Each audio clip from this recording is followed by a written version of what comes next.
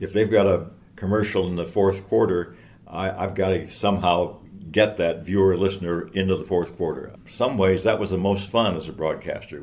He continues to be mentioned in so many settings, as you know, and I think that's a wonderful tribute to the work that he did. On the other hand, I don't know how long that'll last. That's Ralph Lawler, retired play-by-play announcer for the LA Clippers, and Casey Murrow, son of legendary broadcaster Edward R. Murrow.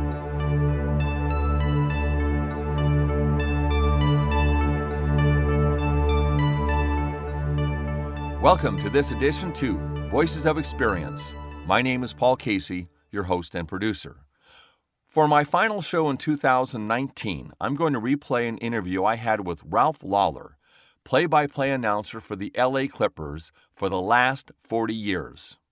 Now, at the time of this interview earlier this year, he was still broadcasting LA Clippers games, but had time for the interview because of the NBA All-Star break.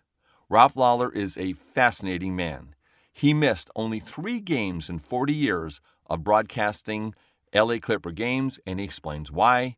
He also talks about the relationship with Steve Ballmer, the employees, and his own.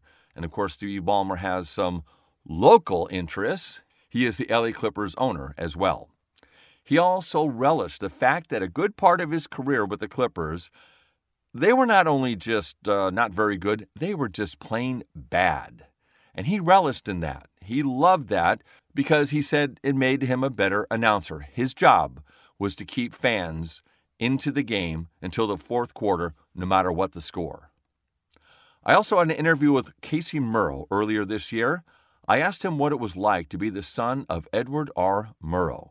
What memories does he have of his father? What would Edward R. Murrow think of the state of news today? So that and much more. Back with my interview with Ralph Lawler in just a moment.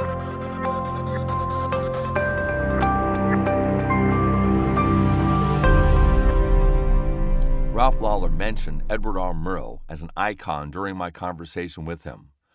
I thought I would start the interview with that.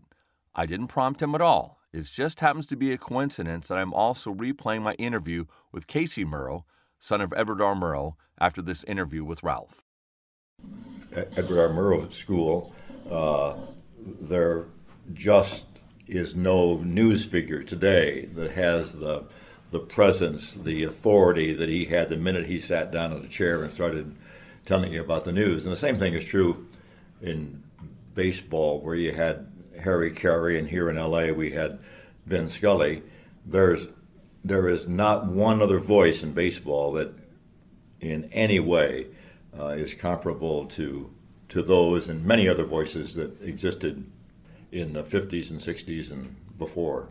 And why do you think that happened? One of the big differences is cable television. It used to be you had a very limited. I was excited when I moved to California.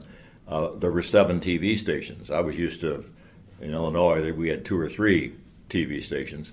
There were 7. I thought, oh my God. Of course, now there's 700 or whatever the number is with cable. So everything's gotten spread so thin.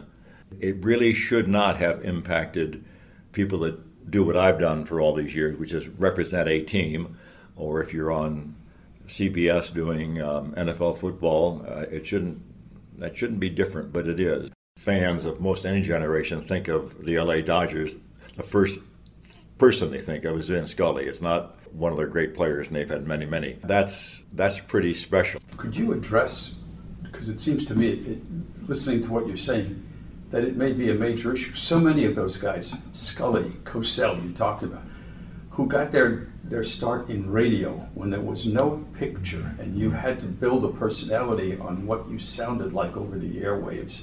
Is that a factor? Yeah, that's a good point, Frank. The building blocks for a broadcaster, I think, are born in radio. I really do. Television is like really simple. I mean, you got the pictures there. You can almost not talk.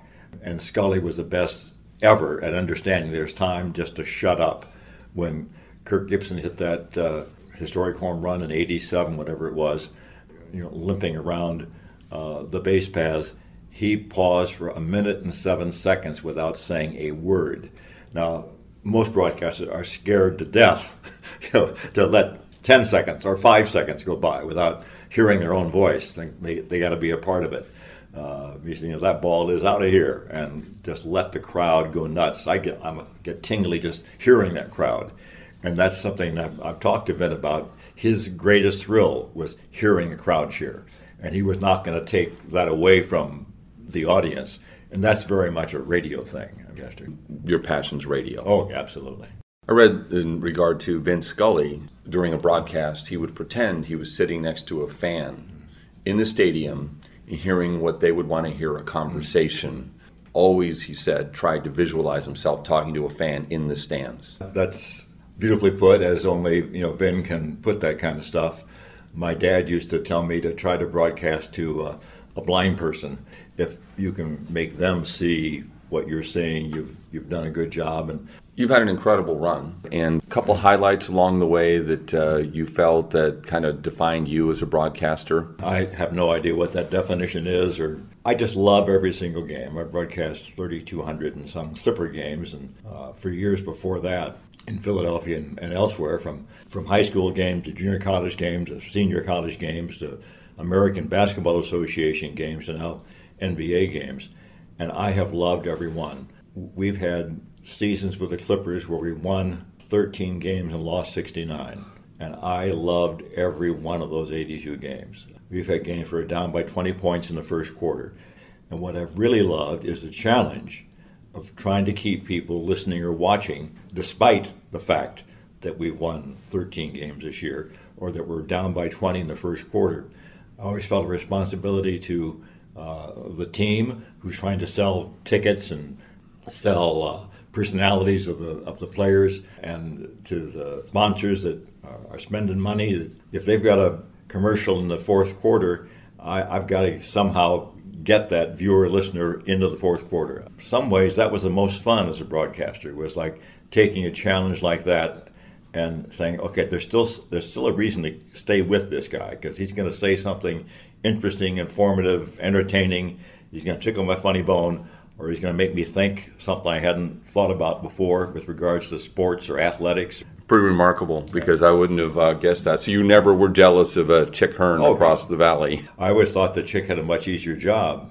In almost every year of all the years that he broadcast that team, they had a superstar MVP candidate from Jerry West and Elgin Baylor and Wilt Chamberlain, and then Kareem and Magic and Worthy, and eventually Shaq and Kobe. They always had like a transcendent star. When I worked with Walton, that was kind of transformative for me, because before that, I think I was kind of caught in this trap that I'm talking about a lot of young broadcasters caught in, trying to just technically call a great X and O game and do everything by the book, just correctly, and get done. So yeah, I was right on top of that one. Well, even if you aren't right on top of something, if you're entertaining and informative, that's what really works. And that's what I learned from Bill. He never cared at all who won or lost the games. He was down in San Diego and doing network games and just coming in and doing 35 of these games a year. Care less who won or lost the game, but he did care about doing a really good job. He was really professional and really prepared and really bizarre and full of hyperbole. We learned how to work together, but most of all, it taught me this is a game. This is not real serious business. Let's have fun. If we're having fun, they're probably having fun. If we're having fun, they're apt to not want to turn off television set or change channels, which is so easy to do. How about you stepping away? What do you feel about that?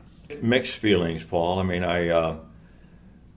you do anything for 40 years, it's kind of hard to imagine not doing it next year. It's going to be very interesting what it's like next September, when we're used to gearing up to coming back to LA from Oregon and getting the plane and flying to Hawaii for training camp, and then coming back and bam, bam, bam, you're playing preseason games, and then boom, the season starts. Or seeing that schedule in August and determining where you're going to be for the next 6 months. You've got your life pretty well planned out for you. Not having that structure is going to be a challenge to us, I think, to fill the voids And I've really tried not to think about it too much this year because I want to enjoy this season. I want to enjoy what I've enjoyed all these previous 40 years. A part of me is looking forward to it. A part of me is going scared to death. Yeah, I can imagine. Yeah. Because you've only missed 4 or 5 games in your entire career. Did I read that right? I think it's 3. I think we tried to come up with one of those was a suspended game because of something my partner said on television. They suspended us for a game. Can you share that? What happened? Yeah.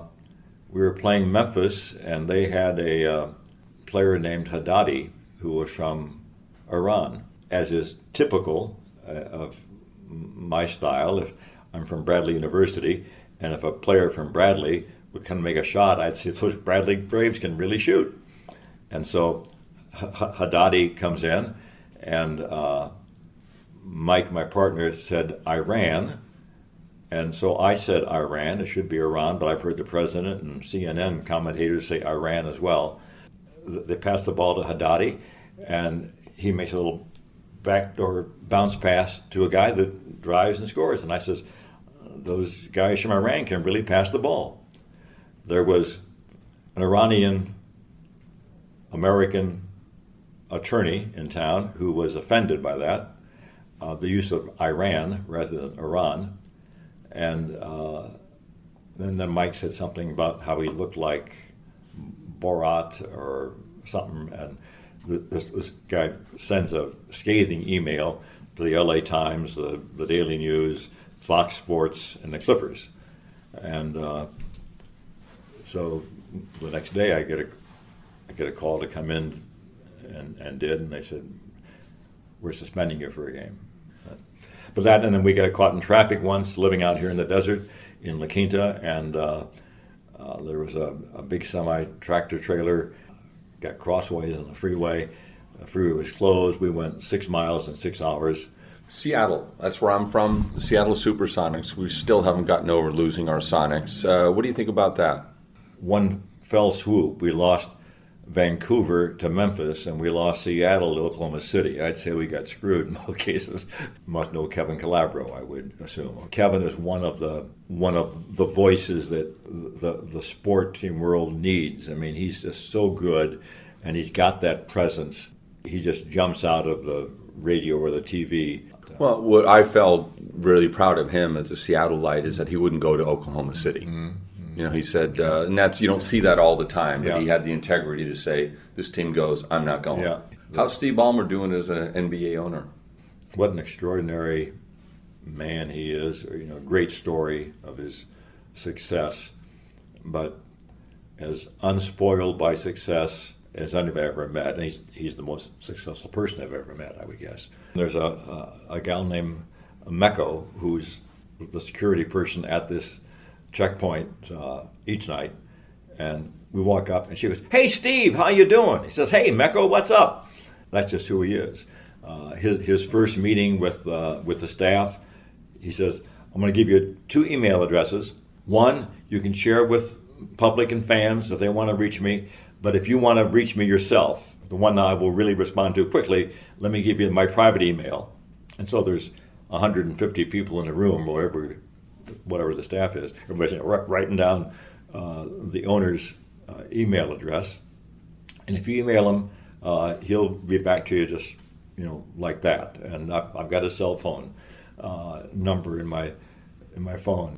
It's just remarkable. All that said, that's just the nice human side. He's a really good guy. He's a demanding taskmaster, and he wants excellence from every corner of the operation. He will, in the next 5 years, I'll bet you win at least 2 championships. My only rap on Steve Ballmer is this: he doesn't have enough energy. Well, I'll work on him with that.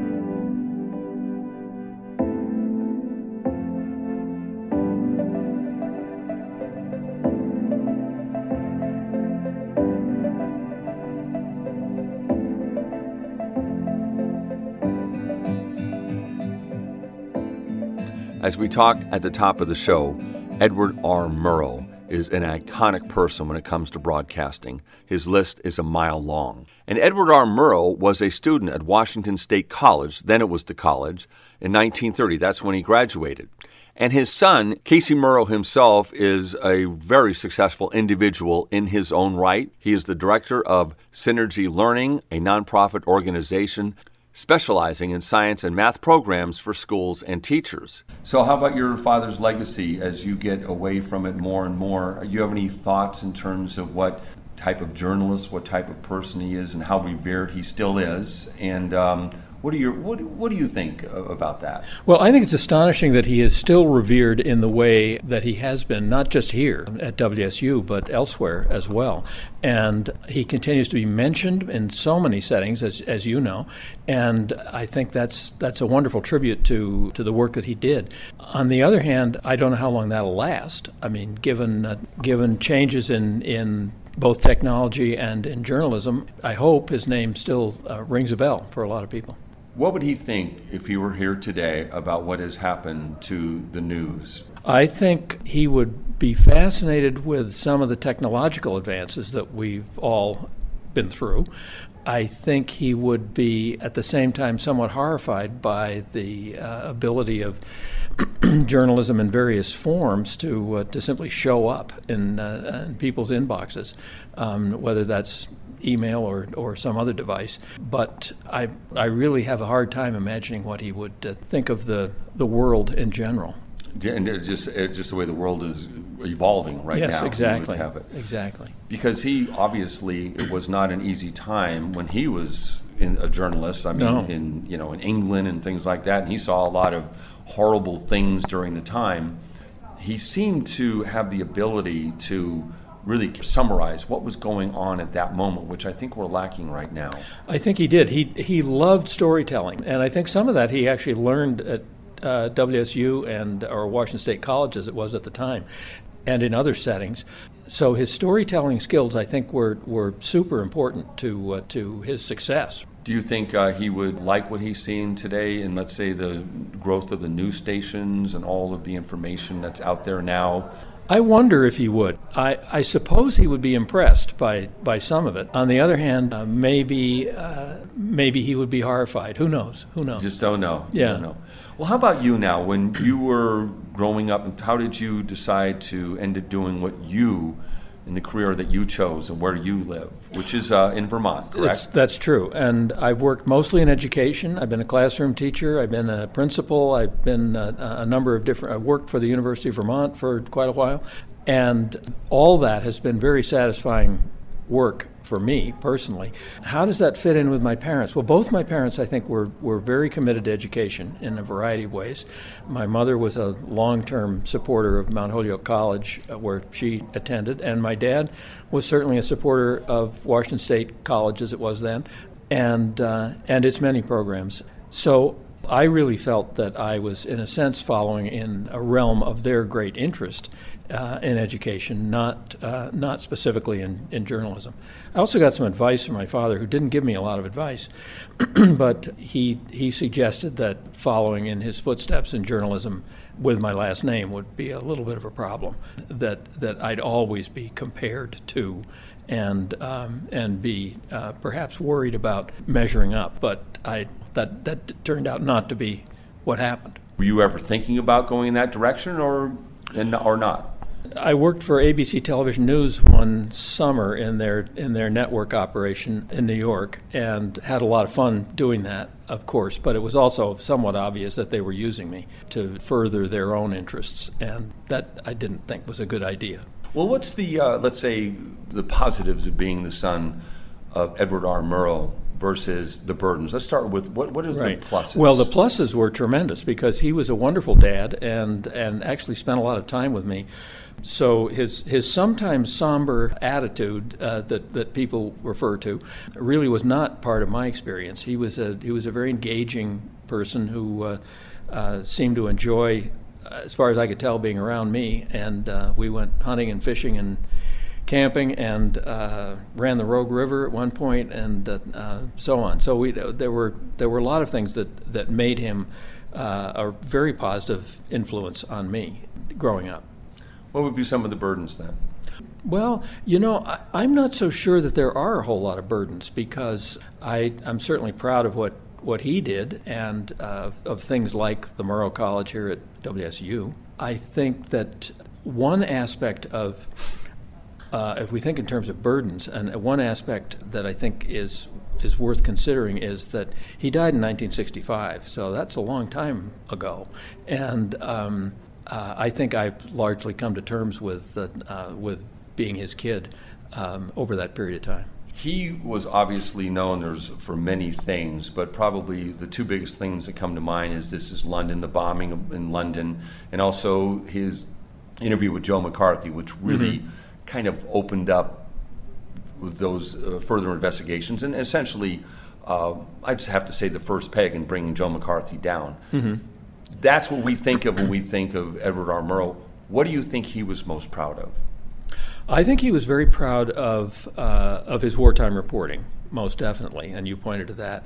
He was also proud of the McCarthy work, but I think also very proud of that was done in a program called See It Now, and he was extremely proud of the reporting, sort of long-form journalism that they did in at one point hour-long broadcasts and television broadcasts, and then later half hour. So they were able to cover stories in quite a lot of depth, and that was the first time that had happened in television broadcasting. So he had opportunities to work in radio and television at breakthrough moments that were quite astonishing, really. And he was pretty aware of that. I remember that speech he gave about television news, and it was 1956 or something. I think really, it was. Identifying and articulating the great part of this new medium at the time, and what we should be a little more than worried about, almost terrified. He kind of laid that out. I think he did, and with a lot of emphasis. That was a speech in Chicago,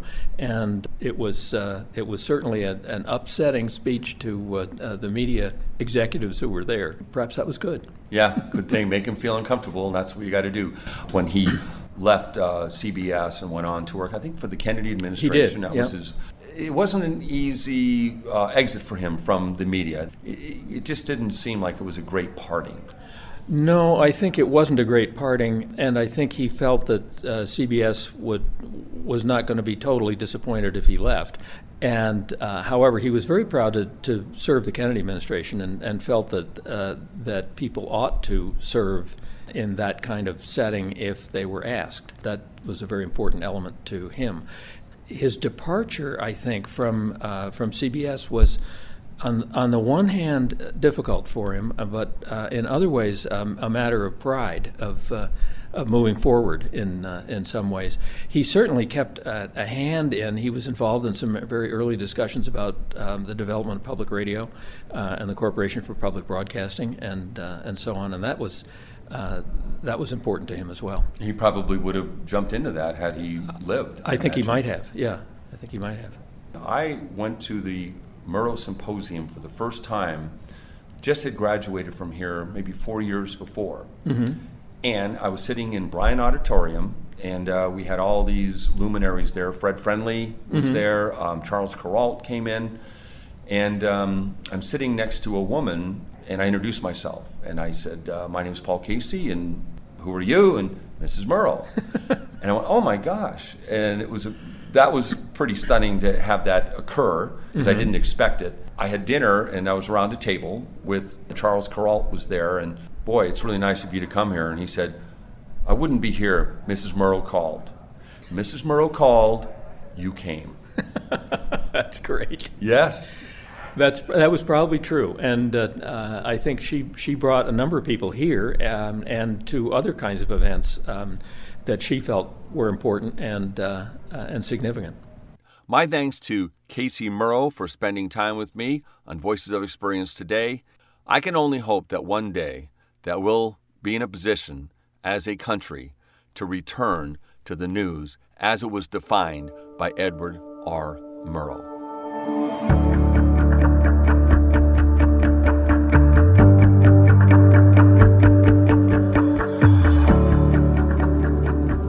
I am embarrassed to say that I slept through Neil Armstrong's landing on the moon. I was basic training in Blackman Air Force Base in Texas, and he's exhausted. And I thought, if he does it once, somebody else can do it the second time, and I needed the rest. Therefore, even though there was a TV available in another barracks, I chose sleep over Neil. And to this day, I regret it, but I felt rested at the time. In July, I celebrated 50 years of landing on the moon, and that was an observation from my cousin Tom Casey on what that moment meant to him. That's all the time we have for this edition to Voices of Experience. My name is Paul Casey, your host and producer. My thanks to LA Clippers basketball announcer Ralph Lawler and to Casey Murrow, son of Edward R. Murrow. Quote of the new year: last year's words belong to last year's language, and next year's words await another voice. And to make an end is to make a beginning. That's T.S. Eliot. Now, Voices of Experience, we just basically talk to people with experience in their own fields, public affairs, travel, fitness, education, with also an emphasis on entrepreneurship. Very little theory in this show. I just like to talk with people who are experienced in what they do. I also put together what I call the self-employment quiz. There are 20 questions on this quiz, and the higher you score, the higher your prospects for success. You can visit voicesofexperience.com and take the quiz. That's voicesofexperience.com. A reminder that Voices of Experience airs Tuesday afternoons at 4:30 p.m. and again Wednesday morning at 8 a.m. You can also listen to all the shows by Googling KKNW, click on the podcasts, locate Voices of Experience, and you are there. Hopefully the Seahawks will bounce back with a win over the Philadelphia Eagles next Sunday during the first round of the playoffs. One thing I've learned about the Seahawks, particularly under Pete Carroll, never count them out. 2020 is just hours away, and I wish everyone with an earshot a very, very happy New Year.